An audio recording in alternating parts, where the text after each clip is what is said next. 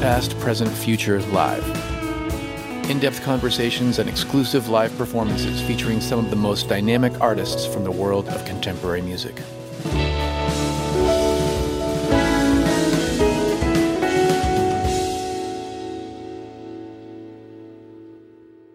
From Osiris Media, this is Past, Present, Future Live. I'm your host, RJB.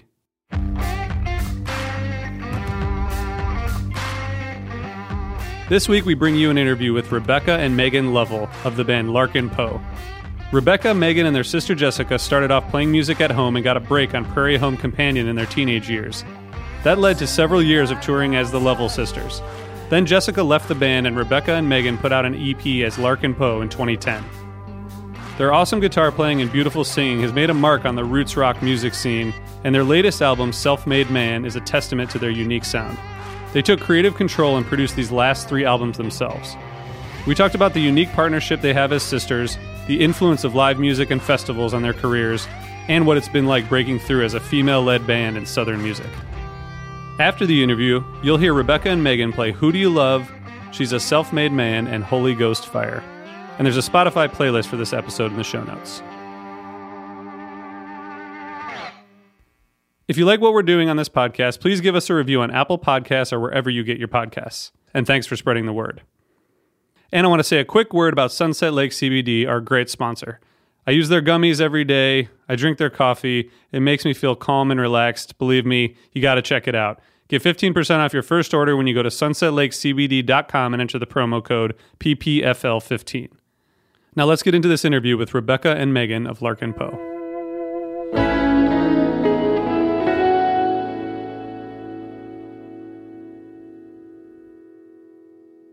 All right, I am here with Rebecca and Megan from Larkin Poe. Hello. Hi. Nice to talk to you both. We're going to talk about a bunch of new stuff, your new album and the singles that have come out recently. But I want to start way back and ask if you each have a first musical memory. Oh, yes. Baby sis, I'll go first. This is Rebecca. And we're very fortunate to have come from a family of big music lovers.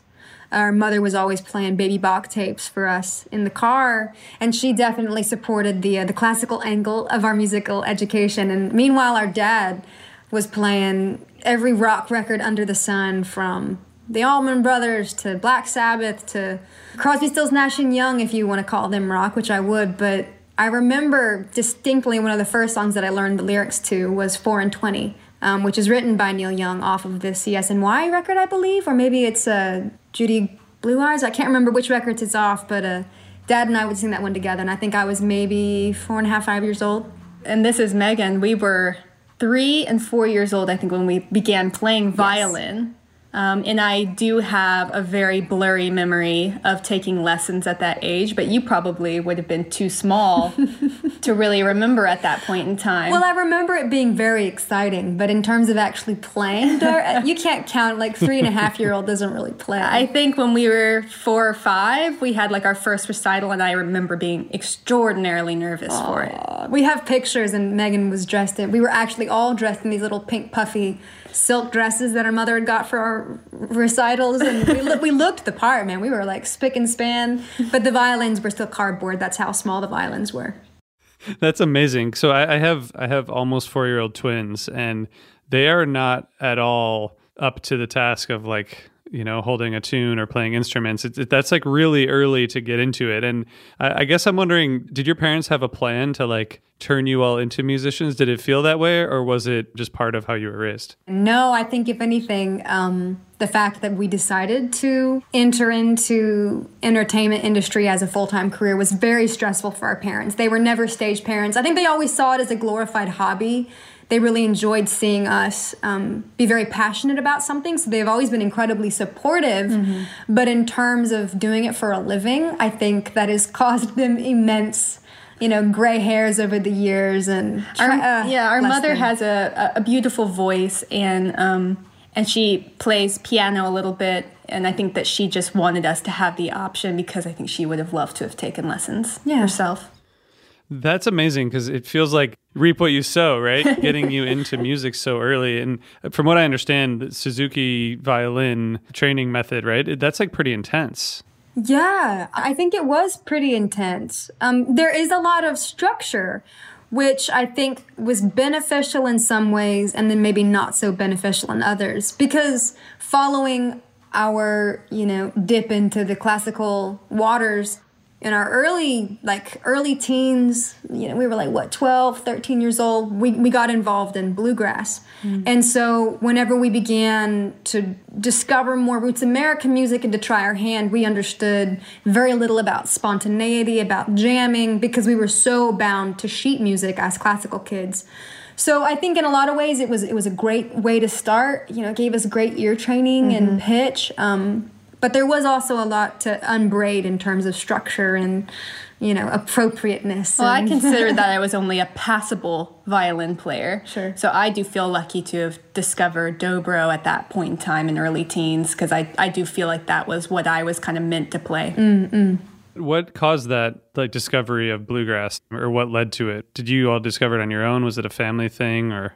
If I remember correctly, it was a family thing. And I'm a bit surprised it didn't happen earlier, actually, because we were from East Tennessee. Our folks listened to a lot of bluegrass records, but we'd never been to a festival, like an Americana festival, until we were, 12, 13 years old. And so that was, I think, our first family experience together of fully understanding, wow, this is an amazing culture. This is an amazing style of music. The festival was Merle Fest in North Carolina. And it's just one of those festivals that is so amazing to go to. It's so well run and just will always hold kind of an iconic place in our hearts. Yeah.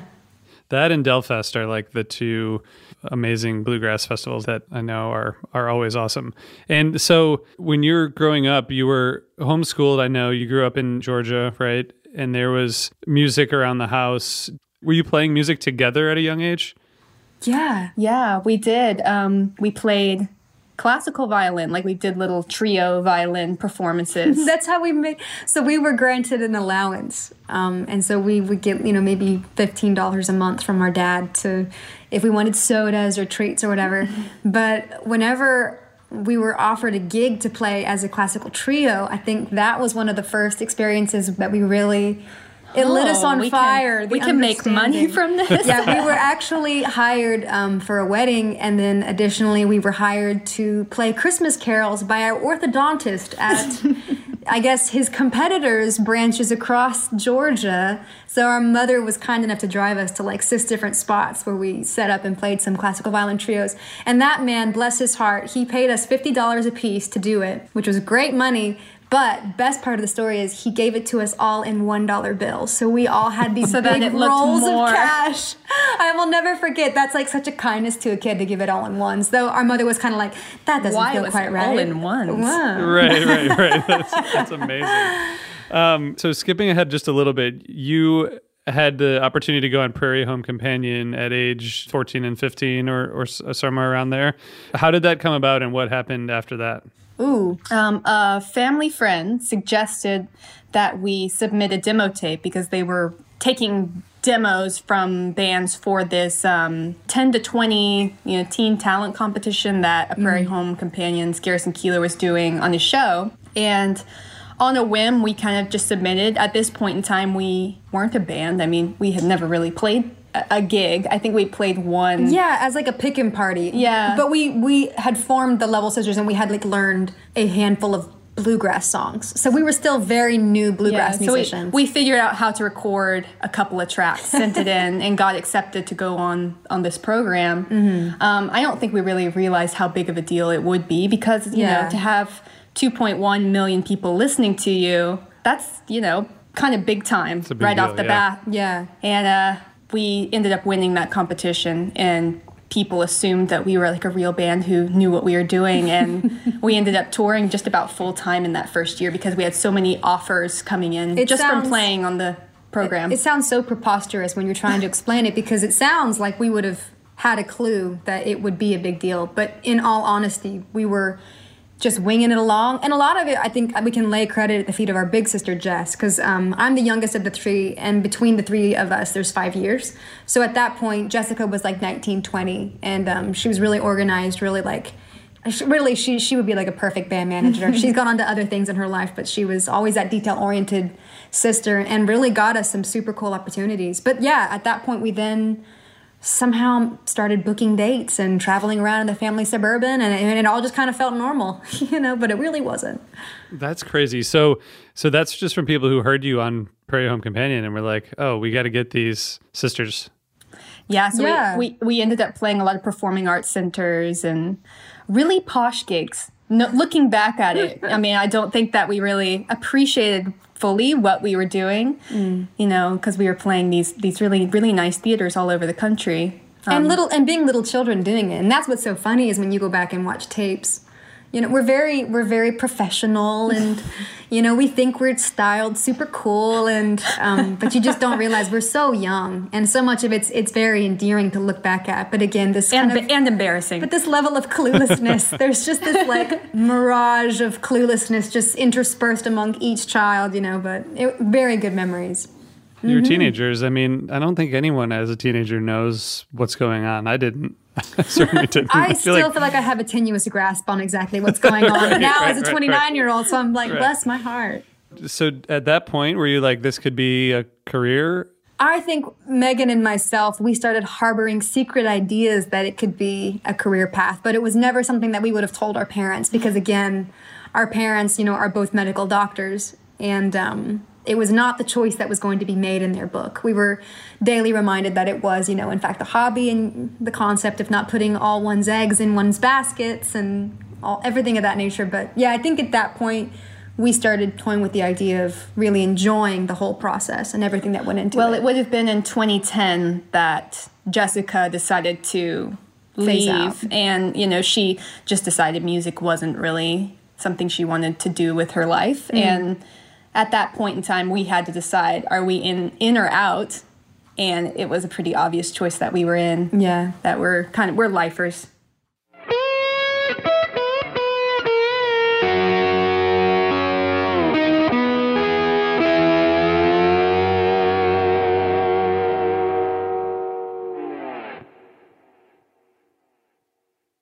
So you mentioned that your sister Jess left, it was around 10 years ago, right? When that happened? Yeah. Was that a big event for your family? It feels like the three of you playing music together for so long, and then suddenly one of the three of you is gone. Was it traumatic at all? In some small part, it felt a little bit inevitable because when there's three sisters, there was a bit more of a triangle. Like people can gang up on others, and we weren't nasty to each other as sisters ever. Like we all absolutely are very close friends and get along, but I do think it was a bit harder to maintain because, the social dynamic of a band on the road, it's like a little snow globe. Like if you just jerk it a little bit, then all those little bits of snow come flying up and you can easily get lost in some clouds. But Megan and Jess, they were very close in age. They could kind of argue a little bit. So I think it was kind of like, hey, this is probably for the best. Like we're not having as much fun. And I think what was important to us was making good memories and having good sister relationships. Absolutely. So, our number one goal was always to be good sisters first, and everything else came after that. And so for us, we were concerned about her being happy. Yeah. And so I don't think it was terribly traumatic. Probably the most traumatic thing was who was going to be the lead singer, because we're both solidly like musicians. And we had to decide who was going to do the lead singing because Jessica was the lead singer. So when she left, suddenly somebody had to do it. There was a void that had to be filled. And so as a little sister, Megan told me that I would, in fact, be doing the lead singing. And here we are 10 years later. You were all in, as you said, because you put out an EP, I think, shortly thereafter as Larkin Poe, right? And what led you to get a new name? I mean, you could have continued, I guess, with the same name with only two of you. Were you recreating the band? Curious what led you to choose a different name. Yeah, we wanted a family name, of course, but I think it did feel right. We wanted to have a new, fresh start. We wanted to be a new thing together, and picking a family name felt very natural as well. Larkin Poe being our great-great-great-great-grandfather. And I would love to know, if Larkin Poe could look down and see his T-shirt, on his name on T-shirts around the world, that'd be really interesting. But also, people had trouble pronouncing her name. They didn't know if it was Lavelle or Lovell or Lovell. It's actually Lovell, but Lovell. It would often be Lavelle. So we just figured. That's why I haven't said your name since we started, if you I haven't know. noticed. It's one of those last names. It's so easy, There's like 8 different ways. I've heard it a bunch, and then I was like, wait, which one is it? So Larkin Poe is the name of basically like a distant relative, right? Yeah. Great-great-great-grandfather or something? Four greats grandfather. Four greats. And who was related to Edgar Allan Poe. That's what I read. They were cousins. They were They cousins. were cousins. So that's cool. So what did it feel like putting out that first EP as a new band? It felt very vindicating, if you will, because as the Lovell Sisters, we were predominantly, I guess, in the spirit of most bluegrass bands, more of a cover band. There's like a traditional bluegrass repertoire, and everyone kind of plays songs within that category. But we had started toying with writing our own songs, and so to have a deadline for ourselves, because we're very goal-oriented people, and we're like, hey, we need to put out a record, let's do it. We want to put out 4 in a year, 1 for each season. So that was, I think, a really good kick in the pants in terms of a baton death march of like creativity, if you will. You know what I mean? We were like really nose to the grindstone. Let's figure this out. Let's learn a lot really fast. So getting that first one out on schedule as we had planned and making the art ourselves and kind of doing the whole thing, it felt like basically exactly what we're doing now 10 years later. We wanted to put out those 4 EPs to kind of get ourselves going down the path of figuring out what the voice of Larkin Poe would be. And I think that Larkin Poe's voice has changed pretty drastically over the years, because that first year of EPs was very, still very acoustic, had twinges of bluegrass, but it was also a little bit more pop leaning than we had ever done before. So I think it was great to kind of push that down the road of figuring out what Larkin Poe was going to be. And that's been kind of a work in progress for many years. True. You have a lot of pride in your Southern roots, I think, and pay tribute to a lot of Southern music. And you're both really awesome musicians. And I was curious about what you wanted to communicate through the music when you started putting out albums. In our minds, we've always been sort of the intersection of roots music and rock music. We wanted to represent more of the classic rock side of us, because we did grow up listening to so much great music that is still so ingrained in us. So we wanted to represent more of the Allman Brothers side and the Led Zeppelin side of us, which meant plugging in. Yeah. And it meant getting drums, which is something we never had done before. Yeah, and I think whether or not we would have even realized this at the time, I think the choices that we've made in terms of genre have really been bent towards leveling a playing field. Because at a certain point, when you realize the number of female artists that you can listen to in the rock sphere, especially in the classic rock sphere, are so limited, and you're like, all right, I got Bonnie Raitt, I got Hart, I got the Runaways, Susan Tedeschi, but like there's not as many women to pick from. So I know that had to have been a driving factor for us, wanting to prove people wrong, wanting to do something that felt a little bit incongruous, like shoving ourselves square pegs into round holes. That actually has always been something that we've enjoyed doing. Yeah. Megan, you play the dobro, right? Yeah, I began on dobro, but then when we began Larkin Poe, that's when I switched over to lap steel. So essentially, the electrified dobro, if you want to think about it like that. That sound is really prominent in bluegrass music, but I think when you plug it in, it's such a different feel. What's it like for you to play an instrument that's not as well known? It can be frustrating at times, because I think people don't really know what it is that I'm playing. But it is a sound that people are familiar with. Like David Lindley's Running on Empty solo. It's one of the more iconic rock guitar solos, but it's actually a lap steel. It's not an electric guitar. And I don't think a lot of people realize that. They think about pedal steel. They think about lap steel more in the country world. And are like, does it belong in the rock world? And it's like, it absolutely is one of the most versatile rock instruments that you can have, because it can be so vocal, it can scream just like an electric guitar can, and then it can also be kind of down home bluesy and bluegrassy. So to me, in the right hands, it all comes back to you being a really good player and being able to be versatile. But I find it really interesting. This is me popping in inappropriately, perhaps, but it's almost like we have a second lead singer in our band. That's what I find so interesting about your choice and really not wanting to be like a singer except for harmonies, which of course is a huge part of our sound, but really Megan contributes by being the second lead singer of our band with where you play and the interaction that my vocal has with your playing. It's very special. And yeah, it's definitely been something that we've developed over the years is like how do our voices fit together? And I mean like my voice on the lap steel, which does have a very vocal quality, and it occupies a lot of the same range melodically that her voice does. So figuring out how they kind of work together has been so fun, I think. Keeping the peace. You two are so nice to each other.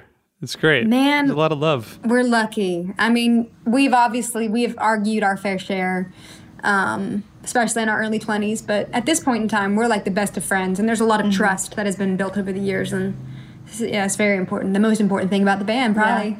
It's hard to know where I end and she begins. Like, we're very, very close. Always. But since, like, that's been there since babyhood. Oh, yeah. Like, yeah. That's so cool. Rebecca, what about your guitar playing? Like, do you share the same kind of sensibilities in terms of what you wanted to communicate through playing? I feel like I've had a long and winding road in terms of my journey of being a guitarist, because guitar hasn't come so naturally to me. It's probably a function of having picked it up a little bit later in life and it being strung so differently than a lot of the instruments that I grew up playing. Because I was traditionally a mandolin player in the Level Sisters, which is strung the same as a violin. So there was a very natural crossover from violin as a child into mandolin. And I always played guitar, but I played it in the bluegrass sense of being a rhythm guitarist. I was never focused on being a lead guitarist because I was so focused on mandolin. But coming into electric guitar, at first I really disliked it, because I think when you're an acoustic musician, sheer volume is just something that you're not used to dealing with. You know, do you remember that first show we played plugged in? Oh, that was terrifying. Like, so scary because it was so loud. So loud. Now we're wizened and deafened and... Oh, we're deaf. We're completely deaf. Evidently, we're one of the loudest live bands that some people have ever mixed, so...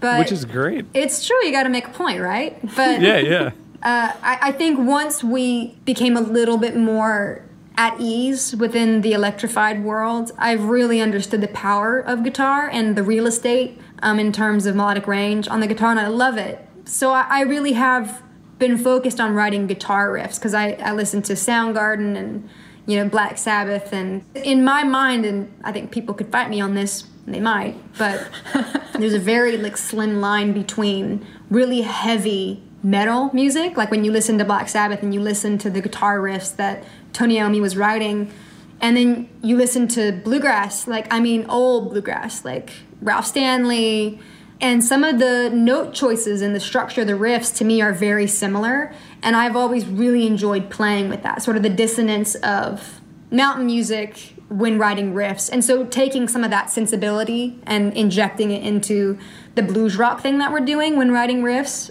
that's always, I know, in terms of music, been a really big focus for me.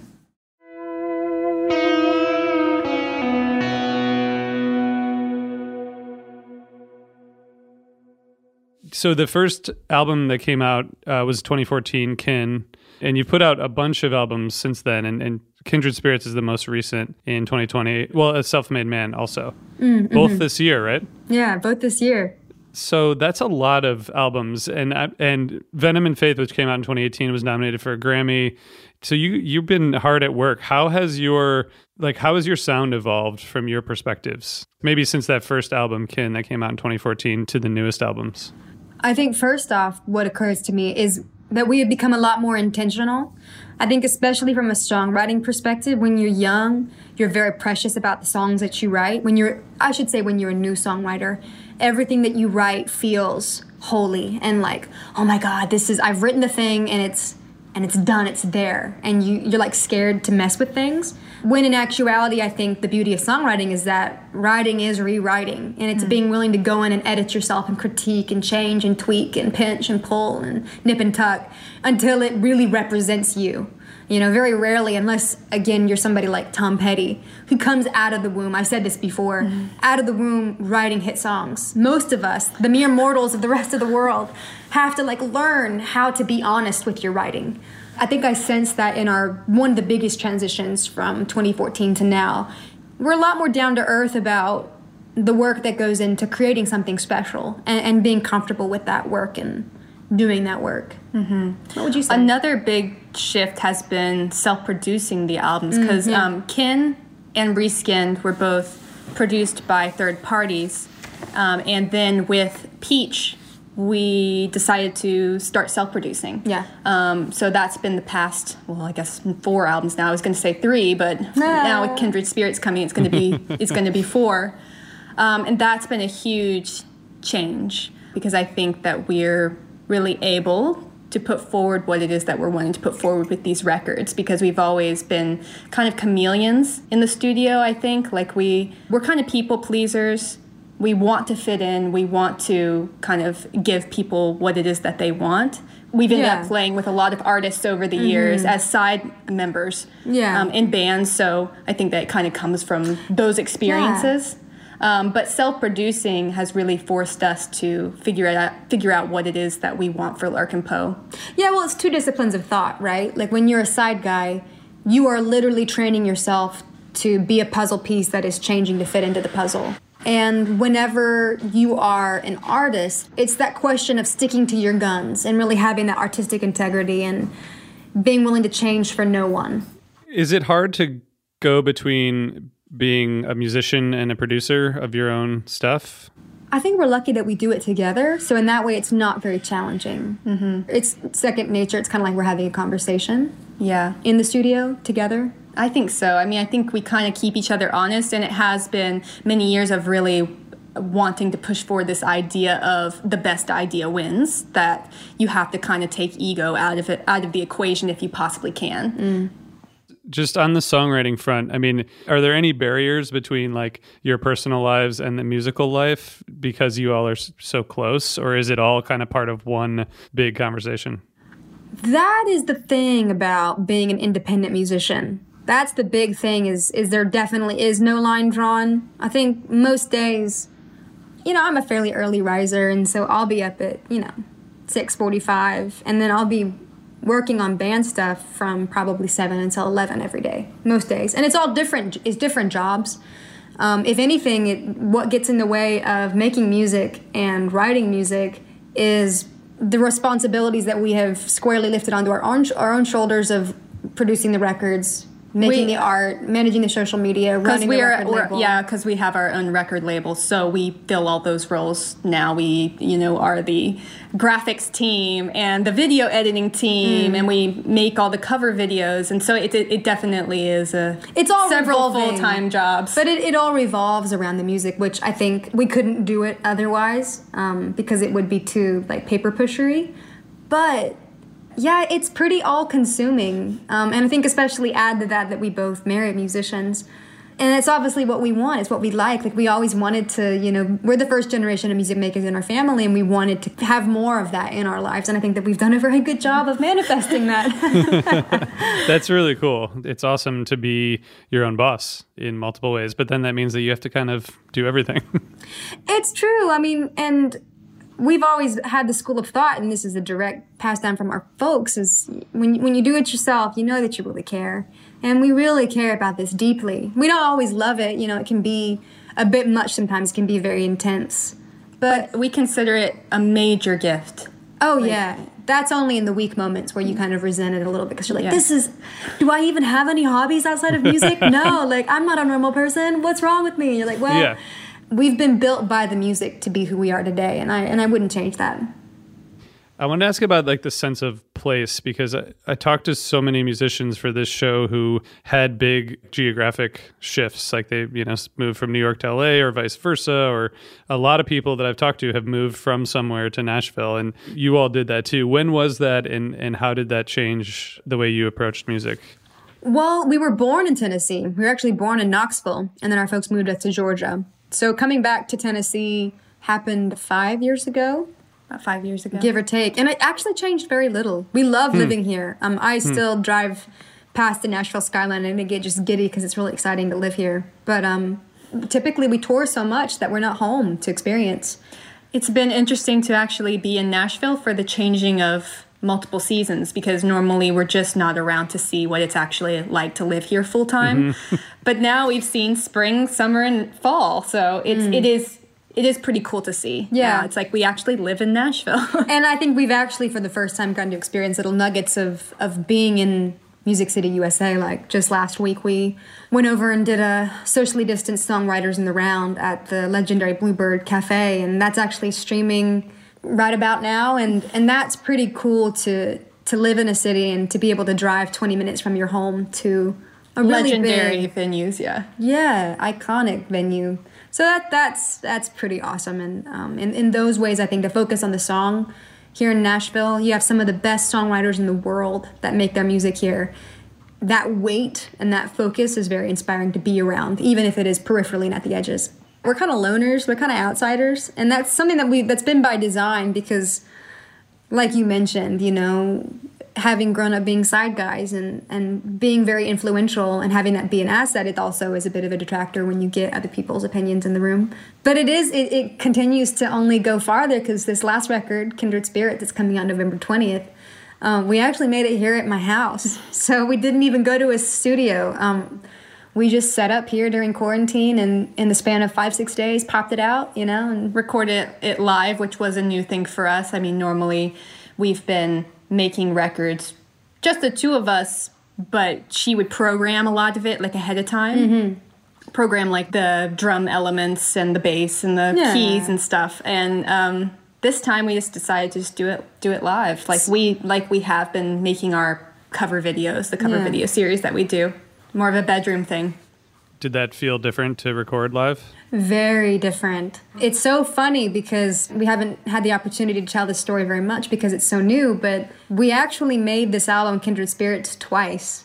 We made it once going to a studio and recording it more in the traditional fashion of Larkin Poe, where I, got heavy-handed with some programming and made some stuff, and we had literally recorded 11 or 12 songs. And one day we got home and we had some champagne and cheersed ourselves for having finished the album. And then we listened down to it and we decided it was not right and that we needed to do it again. Talk about an emotional roller coaster.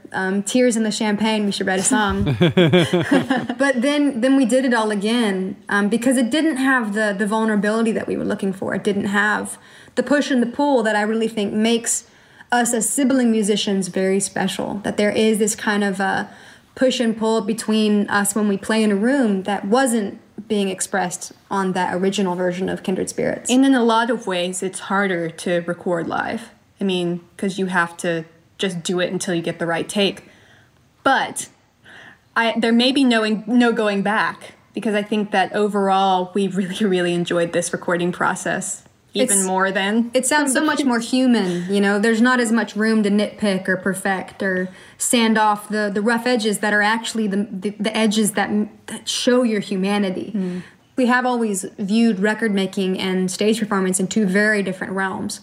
So trying to bring the two together has been a bit awkward and a little bit scary for us, actually, because it does take a lot of chutzpah to commit to a vocal take in the room, especially for me as a singer. I sing... passably, pretty consistently pretty good at shows and stuff, but I felt like it would be hubris for me to expect to sing good enough, and for the listener, I'm doing that with air quotes, good enough for a record, which is, of course, absurd when you take 2 seconds to look at it, but hey, man, you just gotta... You don't know what you don't know until you figure it out. Looks to me like you all, since you put out the first albums, or the first EPs, really, you've been on an upward trajectory. Have there been setbacks or challenges that you faced as a band as you've evolved? Oh my gosh, so many. Certainly with COVID, that's been a very interesting challenge. But I think even the first 5 years of Larkin Poe, any sane person would have stopped. Mm-hmm. We had 5 years of this weird, we were kind of trapped in a spell of, we were completely impervious to all abuse as, early 20s. And well, it's like when we went on Prairie Home Companion, like I was saying, we were playing the posh theaters. When we started Larkin Poe, we went back to ground zero and had to figure out how to build a band up from the ground. And so we were playing some pretty crappy tours at that point in time. And losing lots of money. Losing money and, staying in not ideal places. Oof. And And 4, boys and girls, 8 people to a room, ridiculous stuff that you can only do when you're idealistic and you really have a fervor for the dream. And not that we've ever lost that, but we certainly are lucky to have burned a lot of energy when we could, because I think probably we're a bit too rational now. We'd be like, this is doomed, get out. The ship is sinking, we need to get off. Where is the lifeboat?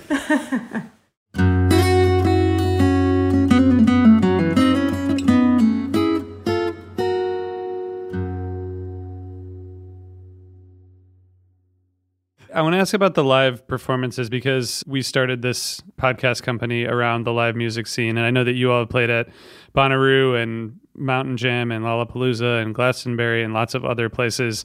What's it like going to those festivals as musicians and also as music fans? totally overwhelming. I mean, especially something like Glastonbury.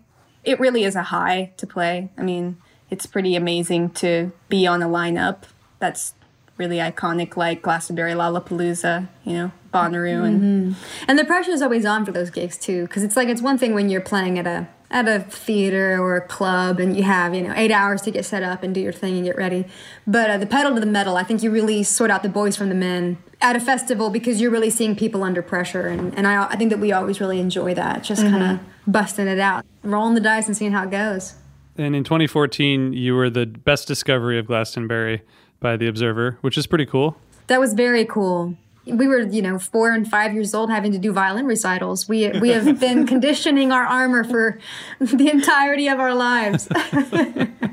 I want to ask you about being in a band as two women, as the front people. Do you see yourselves as being on the forefront of female-led bands? Like, do you see that as a responsibility for you all? And do you see yourselves differently than bands that are led by men, which almost all are? I can't tell you how many times we've rolled into venues and had venue owners look to our backup dudes and direct the questions to them. Because there's absolutely still a very pervasive gender inequality in the entertainment industry. And that at a certain point, it's so frustrating. You've had it up beyond, had it up to here too many times to where you don't have any heres left. And you realize all that you can do as a performer is to be truly who you are and to call things out as you see them. And when our English language is tailored towards, gender stereotyping success with a phrase like self-made man, something that I myself said and Megan has said years and years as a compliment. Oh, you're such a self-made man, without ever having a whit of a thought of the fact that you are absolutely attaching maleness to the concept of success. And that's really problematic. And the only way that I think that you can, as a female who time and time again has had people look at the poster and they see two relatively attractive women with guitars and they come to the show and they say, oh, I had no idea I was going to enjoy what you guys were going to do, and it's totally different than what I expected. And, you're like, well, what were you expecting? That's the question that I think we're tired of asking. And so instead of asking anymore, we're just going to tell people that we're self-made men and be very confident in that. And instead of, playing the game, just make your own game. It's time to have some of these inequalities and these, burned out old habits just cast off and you move on into the future where there are a lot more women involved in the industry. I do think that we are a part of, we're a water drop in a wave of women that are crashing down in the music industry. Statistics are out there and you can see, wow, women are really underrepresented in the industry in terms of the production roles and the engineer roles and the songwriting roles. Sorry, I'm really maybe not out. For long, because what does Fender said that, women make up 50% or more of new guitar buyers. So, which is what we love. They're coming. They're coming. We're coming, and you know what? The world's not going to know what hit them. The music industry is really dog eat dog. It's not, just man for anybody, eat man or women eat women. It's dog eat dog, and it's just hard for anybody to hang in there and make a decent dollar doing it. And so for us to have reached this point in our career where we can afford to live, afford to pay our bills, make records that we feel passionate about, be really good friends, have a really incredible fan base, that's just success for us. And I don't care how you qualify it, and that's the biggest takeaway for us, yeah. you've toured with a lot of bands that you all, I think, like and are fans of. Are there memorable experiences of performing with people who you've looked up to or who you grew up listening to that have happened in the past several years? Oh, yeah. Mm-hmm. For me, because we have been afforded a lot of incredible opportunities over the years, but for me, a big one happened this year, actually, in the spring. Before the world was shut down, we flew to India for a blues festival in Mumbai, and we got to get on stage and jam with Buddy Guy. And that was awesome, incredibly nerve-wracking because Buddy is 81 years old, and absolutely the crowd is eating out of the palm of his hand. And, so cool. You're trying to get up there and say something meaningful with your guitar. So the pressure was on for that one, but incredibly rewarding to just be on the same stage as him and to watch him do his thing. That was incredible. Oh, yeah. How do you approach something like that as a guitar player?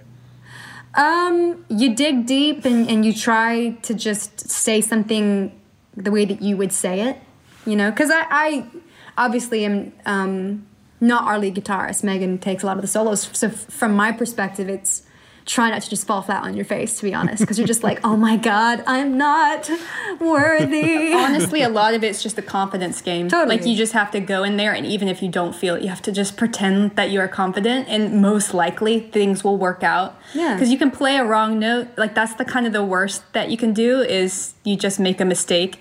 But you've just got to make that mistake as loud and as proud as you can possibly make it, and it's going to be all right. Yeah. We're always our worst critic, and it's a waste of time to even allow yourself to get bogged down. But yeah, it's definitely, there's a temptation in those moments to just shred. And instead you're like, well, we don't want to shred. We want to do something meaningful. Let's just make it count. What's been a big one for you?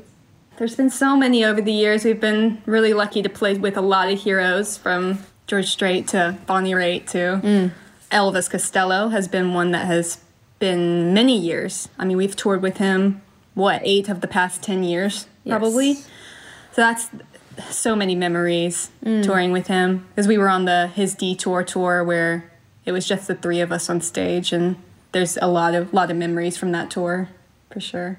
I know in 2018, I only have to ask about this because I'm from Northern Ohio, which is I'm from very close to Detroit. And I know you guys toured with Bob Seger. And I've read an interview where you talked about that experience. What was that like touring with him? It was beyond exciting to get offered the gig, first and foremost, because we'd never played arenas at that point in time, ever. So to level up into that type of a venue just put us into a tizzy of excitement. But getting to watch Bob perform every night, I have an utmost respect for Bob as a songwriter, as a performer, and as a general inspiration, because when you go back and you watch a lot of interviews of Bob, the way that he represents himself in interviews, which is the man of the people. He's like, saving his cash, not getting crazy with a big bus and a helicopter. Like, he's like, no, we just get in a van and we're here because we want to play music. And that type of level-headedness has always really appealed to us specifically, I think, because we're not drama queens. Like, we're not like, oh my God, the girls were out and there was track marks in their arms and their mascara was running and they're so badass and rock and roll. It's like, no, the girls are well rested and they're well hydrated and, like oh wow, their hair is clean. Like, they look good. They look pretty healthy, like, for being touring musicians. And so I think having a role model like that who's wholesome and there for the music, not for the lifestyle, that's like 101. Nice. We love Bob Seger till the end. Megan, what about you? Anything from that tour that you would add? It's actually something that we have been lucky to see modeled in multiple performers that we've gotten to do extended tours with, which would be, like Elvis Costello, Keith Urban, Bob Seger, is that they leave it all on stage. Like, they give until there's nothing left every night.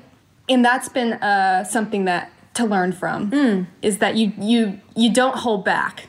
You give it your all. Yeah, and even before the show begins as well, because, I mean, we're 28, 29, well, I guess at that point in time, 26, 27, and it's easy to be jaded, to, like, when you're at a festival, you're trying to conserve energy for your show, and so you maybe don't go out and see as much music because you're like, I don't want to talk, I need to, like, make sure I'm, like, in the zone for performance.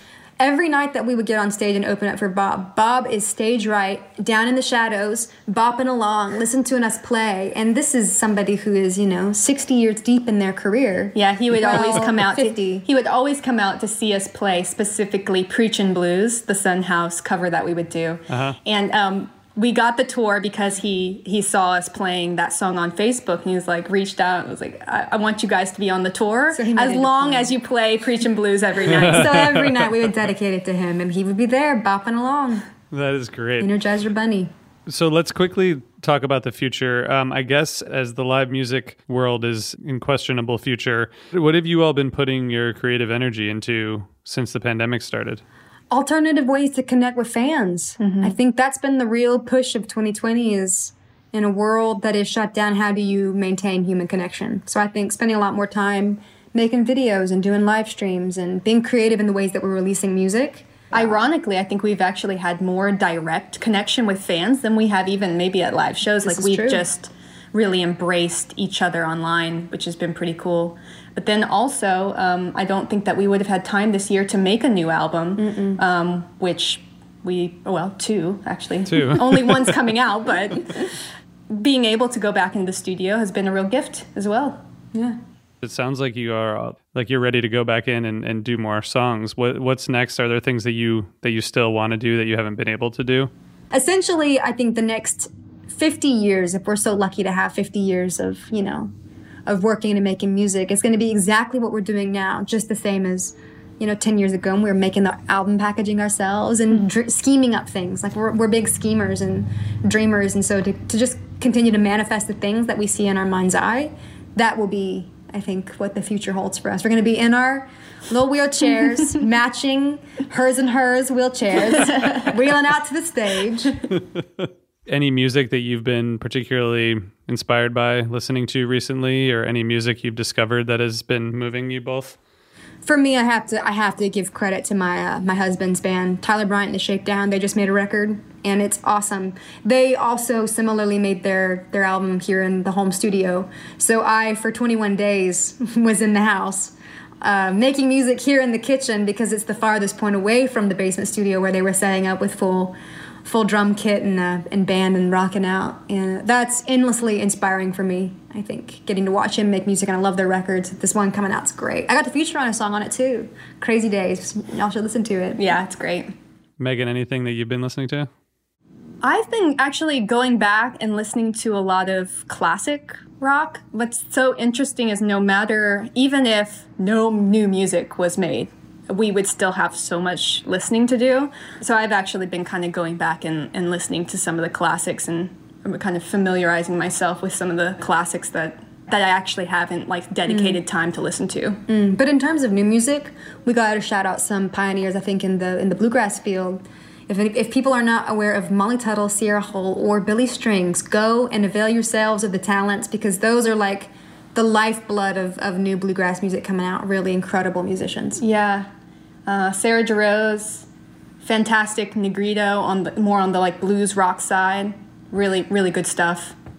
Awesome. Thank you for sharing those. Those are all great recommendations. The last question is, if you all had to give yourselves of 20 years ago some advice, what would you tell yourself? You're both very young, so I guess you would have been 9 or 10, but what would you tell yourself at that age? Learn Spanish. Because it's so much harder when you get older to learn new things. Anything that you want to do, learn now. Learn now. While your brain is still plastic. Yes, please. I love that. That's very practical. I know, it's kind of sarcastic. I don't know. Megan, what would you say?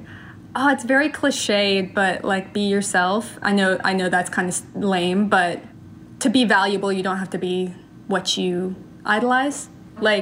When listening to my hero, Jerry Douglas, I thought I needed to sound like Jerry Douglas in order to be valuable, but as a player, it's you have something to offer in the things that come naturally to you. So just embrace that and do that.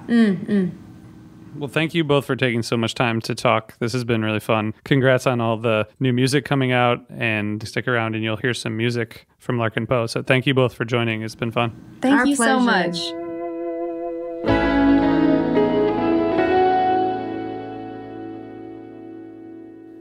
And now here's Rebecca and Megan performing Who Do You Love? She's a Self-Made Man, and Holy Ghost Fire.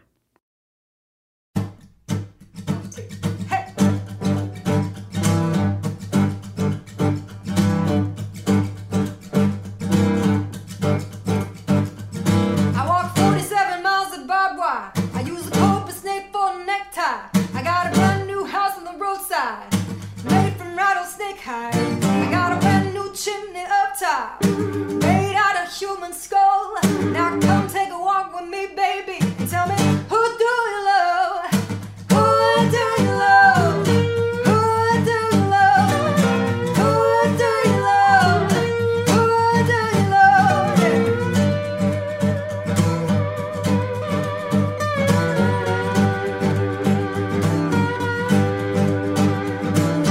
Tombstone head in a graveyard mine. 29, but I don't mind dying. Packing a punch like a little pearl piece. That brimstone fire gonna cut through the crease. Said, who do you love?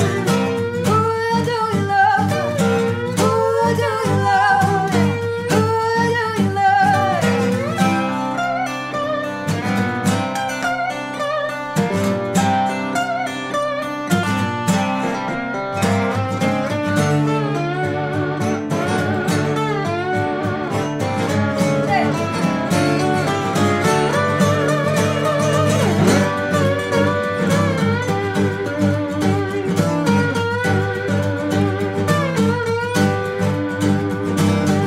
It was dark, but the sky was blue. Down the alley, the ice wagon flew. I heard a bump and somebody scream. You should have heard just what I seen. I said, who do you love? Who do you love? Who do you love? Who do you love? Who do you love? Who do you love? Who do you? Who do you? Who do you love? Hey.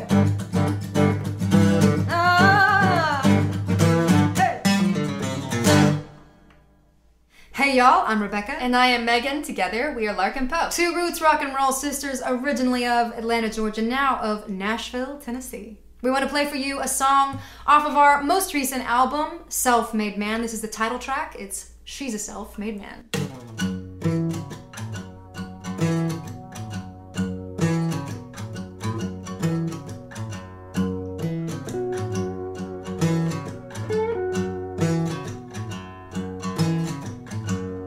I've been down and out, now I'm up again. When I roll the dice, everybody wins.